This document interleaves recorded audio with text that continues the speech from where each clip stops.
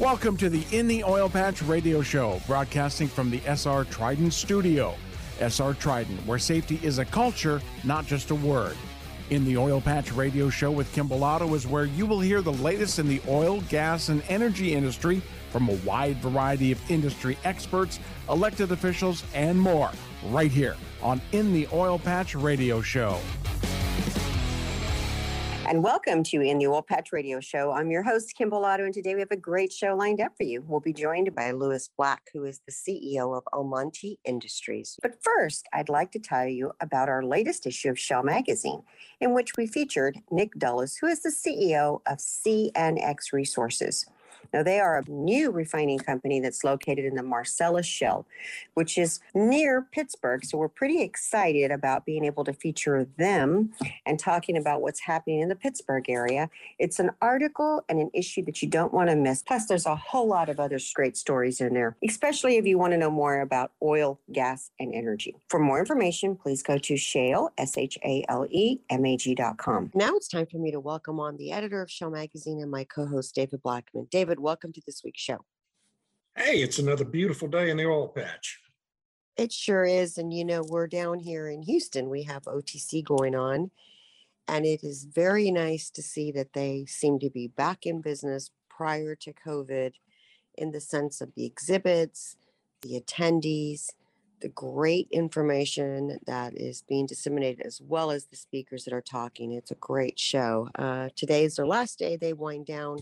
So by the time this airs, it will be in the books, another record-breaking attendees for OTC for this year. But David, it's great to have that conference back because it is a real bellwether to, signal that the industry's back and healthy and growing again. It has so many attendees that come to Houston, but it looked like it was pretty close to being back to normal. Maybe it was a little, but it was great. And so anyway, we're excited that we were able to attend. Let's talk about oil prices because once again, they are skyrocketing this past week with WTI topping 110 per barrel on Thursday. Pull out your crystal ball and tell us, why is it at 110? And is this a good sign for the oil and gas industry? Well, it's a mixed bag for the oil and gas industry. I mean, you're going to make some profits while prices are high, but you run the risk of demand destruction, and it's a hardship on everyone, and you get blamed for it. So I don't think any oil producer really wants prices to be quite this high. It's not a healthy thing for anyone. The main factor causing them to jump up so dramatically this week, which was over 10%, was because the European Union is trying to figure out a way to put sanctions on Russia's oil industry and ban imports from Russia into Europe, which is a very difficult thing for those countries to do since they allowed themselves to become so dependent on Russia. So that produced a lot of that price increase, but then it's just the fact that the market remains undersupplied, as we've talked about the last several weeks, even with Biden's big drawdown. The market is undersupplied, and so prices are going to probably continue going up. And I don't know when that stops, frankly. I still think we'll see $150 oil prices before the end of this year. That is crazy when you think about how this is going to have an impact on all of us as well when we start seeing those kind of numbers. Let's talk about natural gas, because I don't think we really quite can comprehend what is $150 a barrel. What does that mean for us? And I want to try to drill down into that, but let's get to natural gas first, and then I'll come back to it. It spiked this week, rising over $8 per MMBTU for the first time since 2008. And Reuters reported that a lot of this is due to what we always talk about, which is a lack of pipeline. And we're always dealing with that topic since this administration continues its all-out assault on permitting pipelines and continuing to obstruct any real progress that's meaningful. But is this an accurate reflection that it's due to the lack of pipeline being able to be laid in the United States? Yeah, and we talked about that on our last show with the guys from the Texas Pipeline Association, and the reality that we're not able to build. We have adequate capacity in Texas, but it's these other basins like the Marcellus Shale and the Haynesville Shale, and some of the basins up in the Rocky Mountains where the federal government is refusing to permit new pipeline takeaway capacity to get the gas out of the basin. So you can't produce the gas if you can't move it to market, and as a result, our supply situation is very tight right now. Storage levels are at low as they've been this century, really, and that produces a lot of upward pressure on the price because these traders are looking out to this coming winter, and storage levels this low mean that we could have shortages of natural gas supply in the next winter. And so it's the Biden administration is responsible for it. They're doing it intentionally. And this is the result. And, Wall Street Journal quoted Barclays this week is predicting that our utility bills are going to be 40% higher by the end of this year because of the spiking gas prices. So it's, again, another tax on consumers that is brought to you by Joe Biden and his administration. And I want to stay on the topic of natural gas because just quickly, so we've had many discussions on, you mentioned the Marcellus Shale, and, prior to the invasion of Ukraine, we actually had that area in that region importing natural gas from countries like Russia.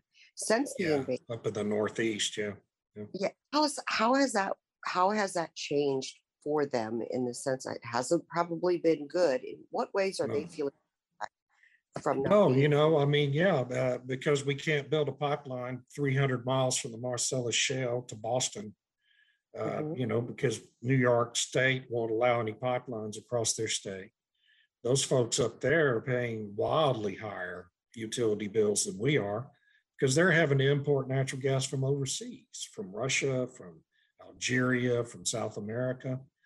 And they're paying 3 times what we pay for natural gas up there. So it's insane. It's absolute societal insanity. And it has to stop at some point because people are getting to where they can't afford to live, can't afford to buy food. Right. And it's really tragic because none of it's necessary. Well, where it's going to stop is in November when people go, because they're so incensed from these prices that I think their base is going to come out and vote the opposite. At least that's what I'm hearing. Everybody's like, I will not vote Democrat this year, even though I'm one. I'm like, well, just remember what Donald Trump always said. Remember that. Consequence. Yeah, exactly. And they do. Let's talk quickly about gasoline and diesel prices. They also are out of control, which is affecting everything that we go and buy, whether it's the grocery stores or gas. That has been up. But wasn't the Biden big drawdown from the Strategic Petroleum Reserve supposed to stop this? I mean, this is where we bring, we're going to help you at the pump and we're going to bring down these prices. So has that worked? No, it hadn't worked, and as we discussed when he announced it wasn't going to work, because they don't understand how markets work, and so the big ironic part of that is this week the Biden administration is now putting out a plan to refill what they're taking out, so they're already planning to buy oil to put back in to the Strategic Petroleum Reserve and take that much oil off the market, which is going to cause prices to go higher, which we predicted 3 weeks ago or 4 weeks ago when he made the announcement. It's insanity. It drives me crazy. I can hardly stand to read about it anymore. I'm sorry, right. What? It's insanity, but on a 7-year-old's level. I mean, and you would think that they don't understand. And David, you are the president of the United States. hire someone, get a team in place that really understands economics and how this energy is so important to the overall health of the country financially. And maybe, just maybe, you'll start understanding and making better decisions. But I think I have a feeling they're going to continue on this track until November, when the American voter finally stops this insanity and cleans house with the Democrat Party. So somebody's back in charge that can stop, what's happening here. And if we do in November, give me a prediction. If we do have a upset in November, how do you see this getting better for all of us in the oil and gas sector, and of course the community, the people? I mean, the Republicans will have to be very firm in defunding these agencies that are causing all the problems. They'll have to. I mean, the only way Congress can stop it is to refuse to fund the FERC and the Interior Department and the Energy Department until they reverse policies. And so it's going to be a big fight. And honestly, I hope the Republicans have the stomach for it. Their track record isn't so great, frankly, when they're in the majority, but we'll see. David, that is all the time that we have. But coming back from break, David, we're going to be joined by Louis Black, who is the CEO of Almonte Industries. You are listening to In the Oil Patch Radio Show, and we'll be right back. SR Trident is a veteran-owned and operated industrial construction company. Established in 2012 by co-founders Stephen Snyder and Ryan Berthold, SR Trident has positioned itself as an expert in the industrial construction sector. With mounting business expansions, they've assembled a team of skilled, experienced, and able individuals who are dedicated to meeting client needs as they evolve. SR Trident's safety record is impeccable, as they've won a number of awards, including the ABC National Safety Excellence Award in 2020. With exceptional leadership and experience driving their gains, SR Trident can tackle any project and are ready to let their talent be the driving force in the energy industry. Call today, 361-776-2662, or visit online at srtrident.com to request a bid proposal today. Psst. Hey, you. Do you want to join the fastest growing oil and gas network in Texas? Ma'am, I'm all for growing my business, so you've got my attention. What is it? TEAC is the Texas Energy Advocates Coalition. They hold business mixers to help businesses grow and network. Any cost to join? For the next 90 days, it's completely free, no charge to join. But they do want like-minded individuals to attend who are interested in growing their business and networking. Well, I want to join. Where should I go? Go to shalemag.com/TEAC and click on the join link. Enter your information and we'll get you set up. Join the Texas Energy Advocates Coalition at shalemag.com/TEAC today.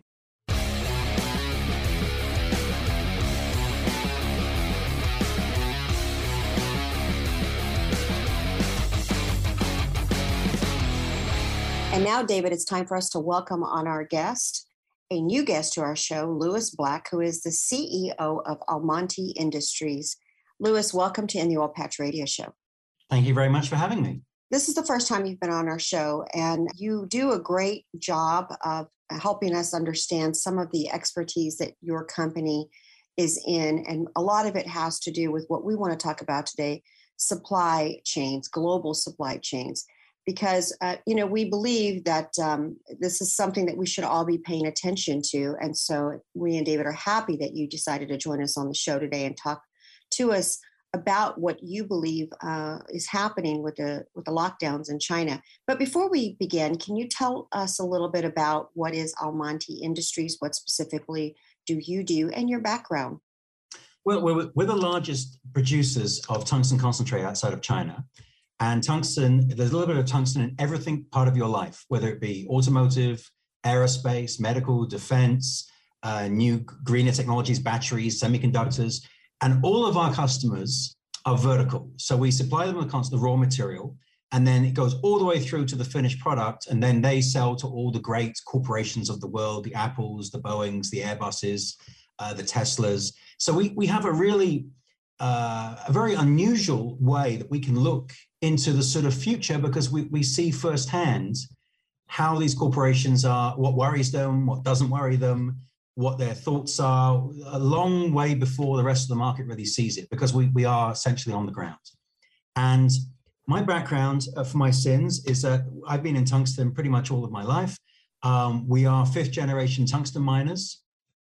My team in Portugal has been going for, well, not all of them, they're not that old, but the 126 years that mine has been going.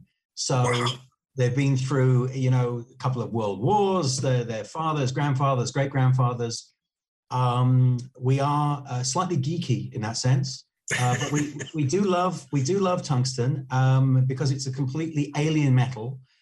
Nothing else performs like it. You can't smelt it because it melts slightly less than the temperature of the sun. You can only sinter it. It's very brittle to handle, but it's very durable.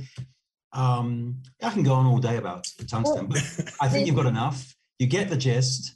And I think we have, as I said, a very unique insight into what's really going on. Give me a description of, you talk about tungsten, and many people have not heard of it. So what is it used? You said it's used in everything, but can you give us some examples?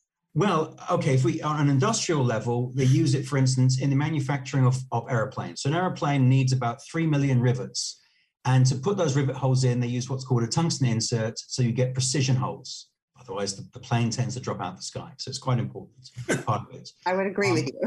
and so that's, say, an industrial, or when you're manufacturing a vehicle, the gearbox, the braking system, the catalytic converters, tungsten is used in the construction of those, not only in the parts, but also in the cutting. And then it goes to defense. So they use it in penetrators, bullets, munitions, to replace uranium tipped. And then into the more more technology-centric areas, they use it, say a tungsten gas is pumped into every semiconductor to coat the inside of every semiconductor for conductivity and to disperse heat. So it has a myriad of uses. And even the vibrator in your phone, they use it in television and phone screens. There's a little bit of it in everything. David, were you aware of this product? I was not. I wasn't That's either. incredible. It is. So let's get started by, David and I, we talk a lot about oil and gas, and obviously what seems to make the mainstream media is always the climate change debate and, what's happening with the price of crude and at the pump and at the grocery store, what most people can really identify with, the mainstream part of oil and gas. However, they don't really think about what it takes to get it to market. And so when we use words like upstream, midstream, or downstream, most people don't really understand what that means, but yet it's a part of how we process oil and gas. And so, that being said, there's a whole entire supply chain issue that when we go offline, or China, who is very important to the oil and gas sector in many ways for our products, goes offline for a given amount of time, it could lead to really severe problems. So that's what we hope to uncover today on the show. But let's get started, though, real quick. Give us a little bit of the scenario of what's happening in China right now.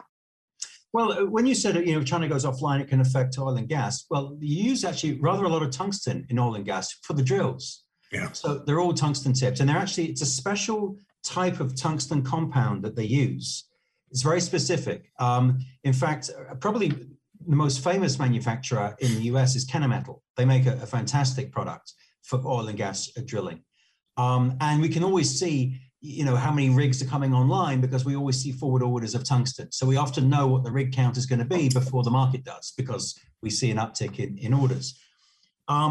What's going on in China is they're obviously approaching the COVID issue very differently from everyone else. I mean, some countries tried the zero COVID approach and then threw in the towel with the new variant.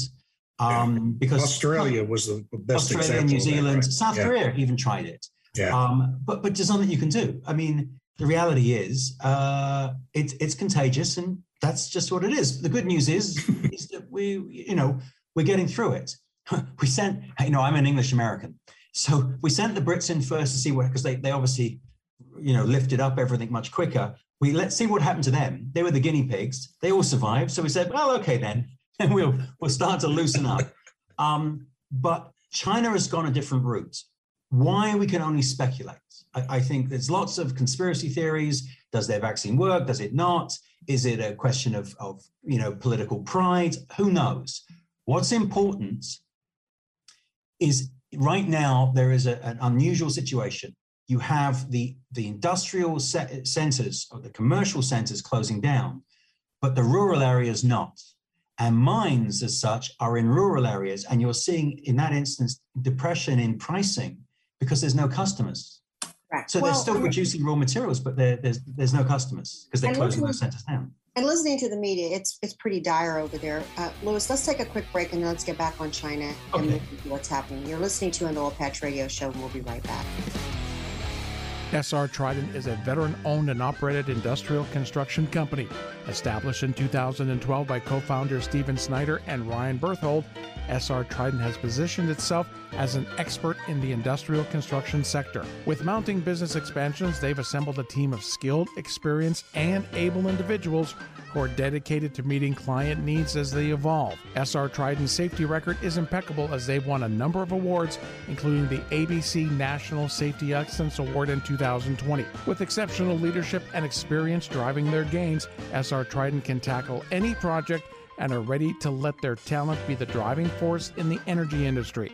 Call today, 361-776-2662, or visit online at srtrident.com to request a bid proposal today.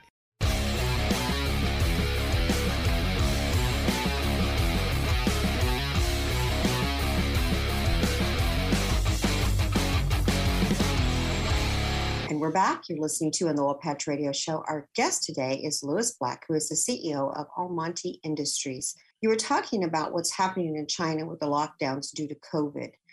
Take us back through how significant is this to the U.S.? Well, you're certainly going to feel an impact because, as I was saying, you've got the engine is running, as in the raw material production is still ongoing in China because they're in rural, more isolated areas. But the driver, the steering wheel is locked down. So basically, they are producing. They just can't get it to the places it needs to be. The factories are manufacturing the downstream when you're taking a raw material and you're converting it into, I don't know, a battery, for instance. And then, of course, you've got to get it from that factory to the port and then export it. When you lock down Shanghai, and this isn't a lockdown that we saw in, say, the US or in Europe. Well, we saw it a couple of months in Spain, but that's another question. This is, you're not allowed to leave your house. That's correct. They drop food. Hopefully they remember to drop food for you. Otherwise, you're dumpster surfing. I mean, this is a disaster on many levels. And we haven't seen it a huge impact because there is inventory being carried in the US. But inventory is not endless. What is the standard inventory that's carried? Well, in produce, maybe 3 weeks, maybe 4. Maybe for wear parts, maybe you have 8 weeks, maybe 10. But when the vessels stop coming and the products stop getting shipped and you start to run dry on certain items, and some of these items will be essential items. It's not just you can't get a TV this week. They could be MRI machines, the shielding for MRI machines, for instance. There could be essential products that I think we've seen in the car manufacturing. One little piece missing brings the whole thing to an end. So you can't get a semiconductor, car plants have stopped. So the true impact of what's going to happen is unknown at this time, but I think you need to brace and be ready that this is going to get worse before it gets better if these lockdowns continue in China as they are. Yeah, and Louis, I mean, it could also get into shortages of food, right? I mean, the president and other global leaders have been actively warning the public about potential food shortages resulting from Russia's war on Ukraine. But I mean, also what's happening in China can impact the food supply as well. And, just talk about those kinds of things. I mean, do you really foresee significant food shortages happening around the world here as the year goes on? I think some parts of the world are going to feel it more than others. I think what you're going to see is you're going to see your amount of choice be reduced. Yeah. So I don't think we're going to be in a situation where a famine is going to descend upon us. But I think you're going to see certainly a reduction in choices. And yes, Ukraine being taken out of the picture, they're the breadbasket of Europe. So that is going to have an effect, absolutely, no doubt. And you're going to feel it probably predominantly in the EU. But you should be ready for the fact your shelves are not going to be stocked quite as enthusiastically as they were. But I don't think you're going to be in a situation where, you're going to starve. I think it's going to be an inconvenience. You're not going to be happy. But the US also produces a lot of its own food. I mean, it's not like there isn't a very efficient and very large farming belt in the United States. Yeah, no, I'm concerned more about the third world. I mean, wouldn't the developing nations like in Africa and Asia really be most likely to be the first impacted by any food shortages? They're certainly going to be impacted, especially when a lot of the produce they receive are essentially overflows of wheat, for instance, from the Ukraine. Those gifts are not going to be there. So yes, there can be certainly a problem in developing nations. Absolutely. And Louis and David, you've seen that a lot of the automotive dealers have come out with, or the main dealers have come out with their new EV lines, and they are sweet looking. A lot of them, beautiful cars. The trucks from GM and Ford, they're out and they just look fantastic. But I'm curious to understand if, we've been talking, David, you and I on the show for quite some time about the chip shortage that's happening. And this is why a lot of people are having difficulties buying and acquiring cars. A lot of people are having to stay with their used car, the car they have, as opposed to going to the dealer. A lot of dealers aren't even offering factory rebates anymore. You pay sticker price. And some dealers are even paying more, asking the consumer to pay more than what is on sticker price. And that's just because of a lack of inventory. And a lot of it comes back to the chip shortage that we've been experiencing here coming out of China. When we get back from break, let's get on that topic, because what are we going to see now as a result of China being locked down? And another question I have is, it seems like the media really isn't making a big deal that China has been on this lockdown. And so if we're the ones covering it, well, maybe we should, start saying they've been there for a while. And what is this going to look like when we start running into these shortages, as you spoke about, Louis? But we have to take a quick break. You're listening to an Oil Patch Radio Show, and we'll be right back.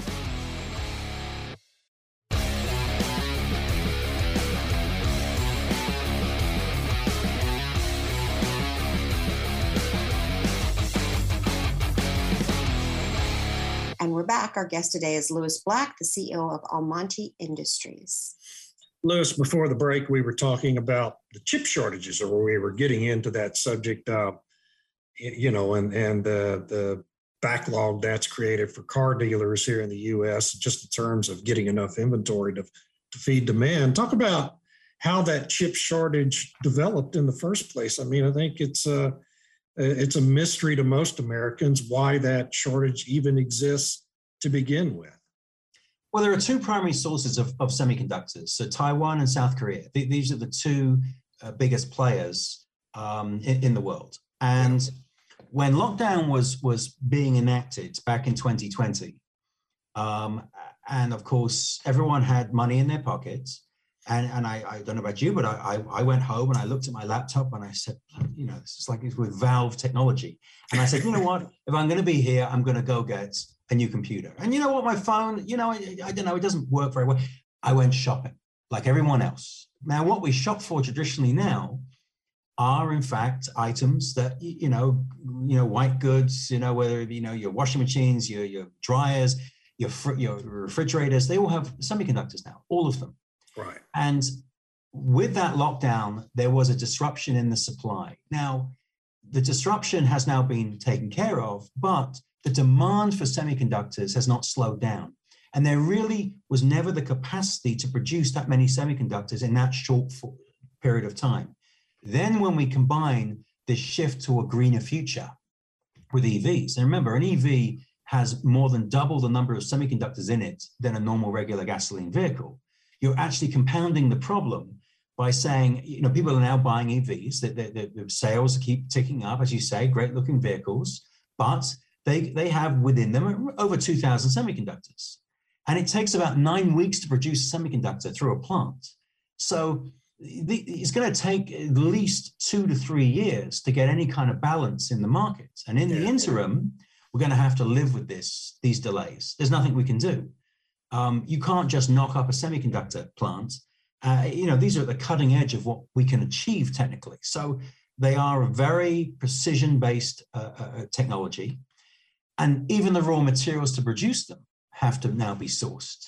Well, that's the thing. You start talking about semiconductors, you start talking about electric vehicles, batteries, you're talking about these critical minerals. I mean, tungsten's in everything.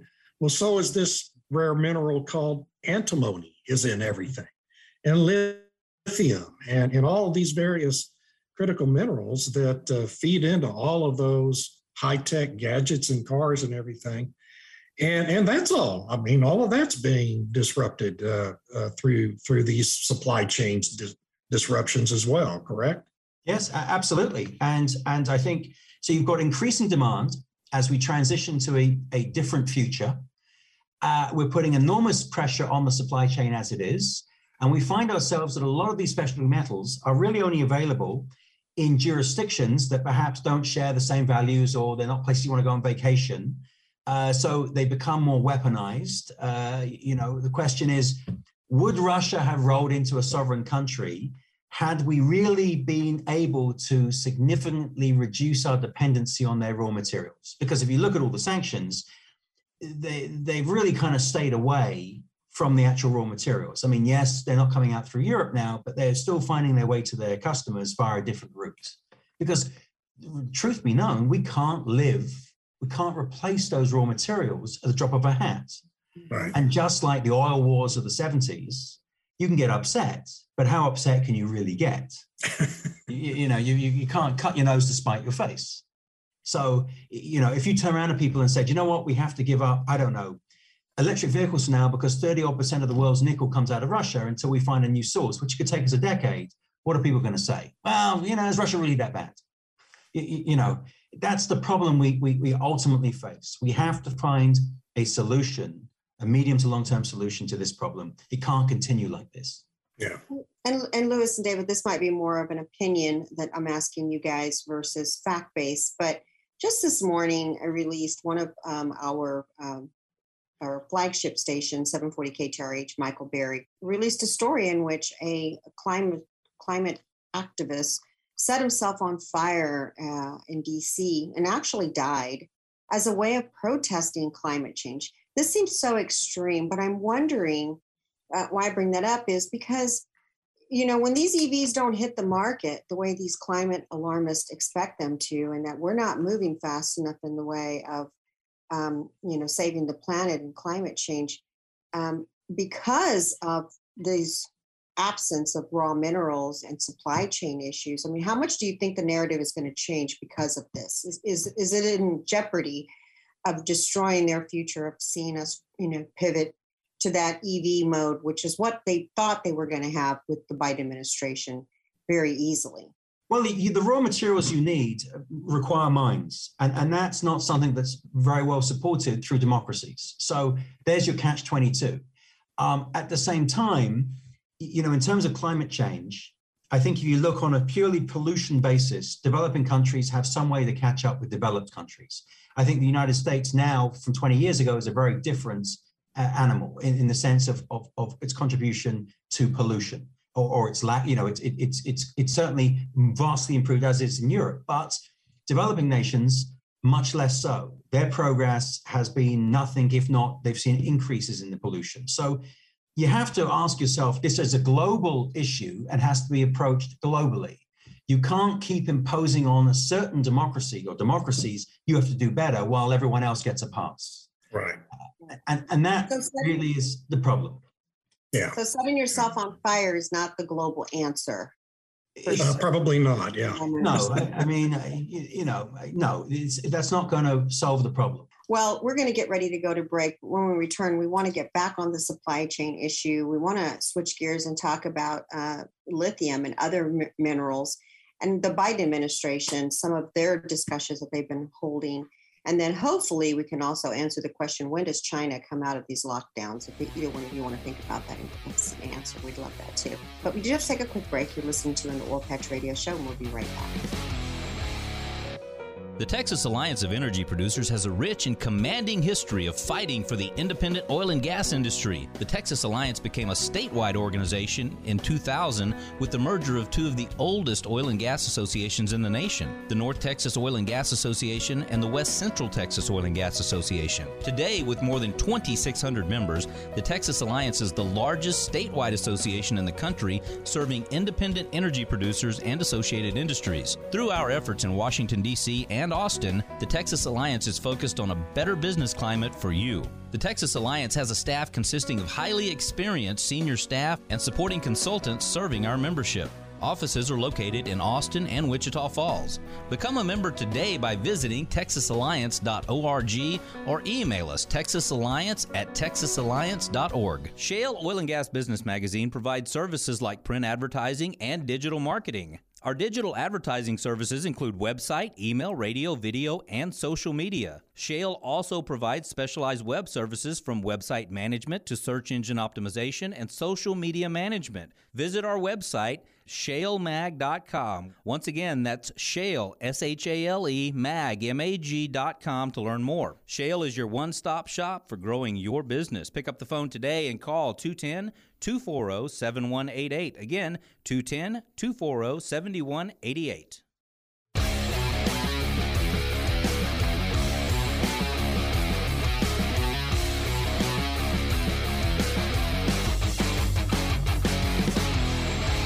And we're back. Our guest today is Lewis Black, the CEO of Almonte Industries. Hey, Lewis, when you and I first spoke, I think it was in late 2020.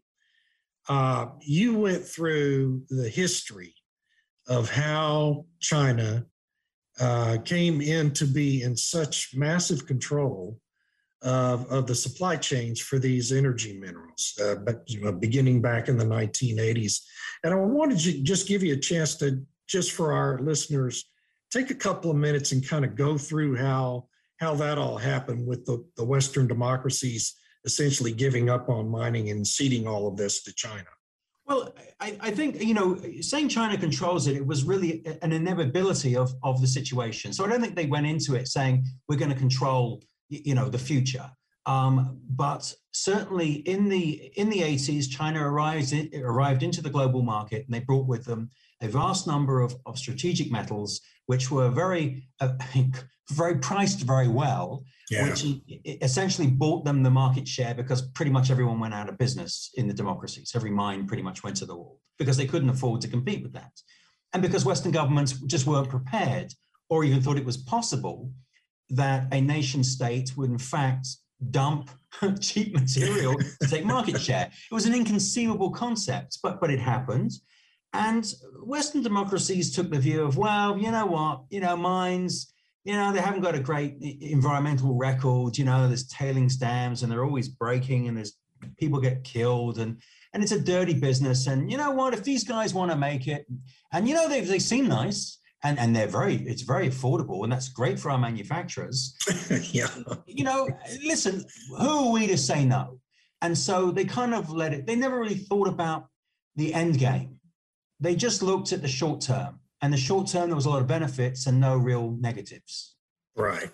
Fast forward. And so the second time we talked was last September, I think, and it was right as the big supply chain train wreck in the United States was happening at the ports of Los Angeles and Long Beach. And you literally in that interview predicted everything that was going to happen, since that time. Everything you said has essentially come about. And, the Biden administration has talked a lot about doing so many things about to free up the supply chain issues here in the U.S. and globally. Have they done anything, first of all? Has anything really happened with this administration? And second of all, in your view, what steps could they take to actually improve the situation? Well, I think the first problem that any politician has is that in order to be able to look at what's going to happen, you have to look as to why it was happening in the first place. Yeah. And when you look at it, why it was happening in the first place, it doesn't look good for anybody politically. Because it's a combination of too much government, subsidy to people to go home and lockdowns. And so you have inflation and disruption of essentially the global economy in the same hat. So seeing what was going to happen was relatively straightforward. But if we look what they're doing right now, there's a bill, I think it's S3530, that's sort of working its way through the Senate. It's the Rare Earths Metals Act.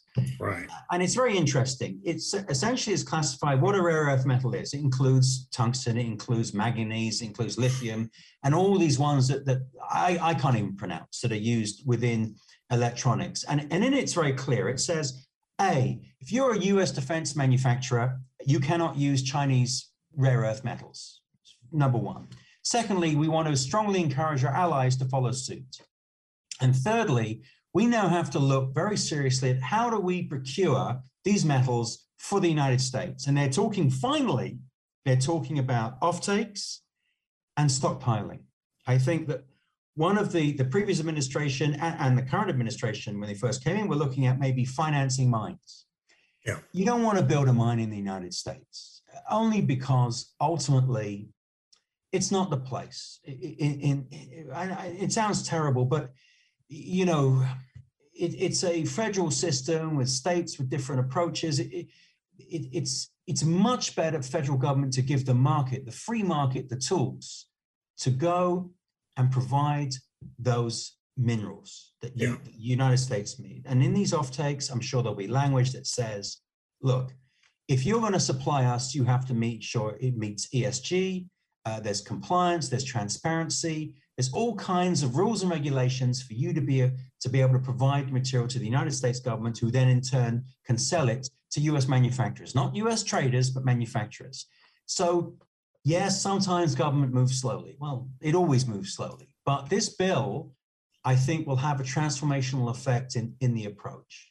And I think it's bipartisan, which I think is extremely important in the current political situation.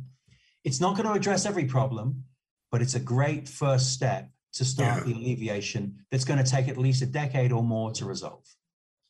Well, Louis, we're in the last few minutes of the show, and I did want to just kind of give you an opportunity to tell us. So with all of the lockdowns back in China, bringing it back, where do you see Almonte Industries ending up? Like, if this continues on much longer, you obviously supplies do run out. Where does this come full circle for you guys and us as well?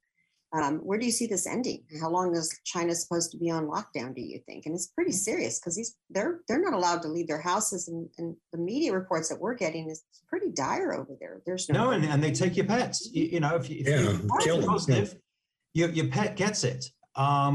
Which if you had a pet like me, like my dog, I'd be like, oh, never mind. But generally, it's very serious. It's a very draconian approach to a lockdown. Yeah. Where does it end?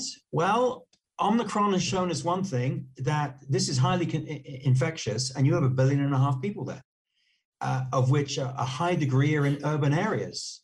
This is going to rip through China at an unbelievable pace. But the good news is, ultimately, it will get through everyone and business will resume. But between now and then, it's going to be very difficult. There's no doubt. And then you asked a question earlier about why is the media not giving it great attention? Well, the media is also in a catch-22. When there were lockdowns in the United States, no one could really say it was a bad idea. Whether you thought it was or not, you couldn't say it.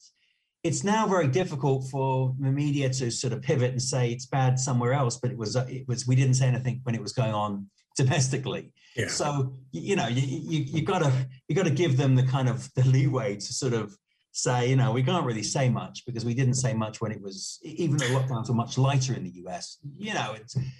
It's just one of those things. China's going to have to deal with it the way they deal with it, and we're going to have to just live with the consequences of that action, unfortunately.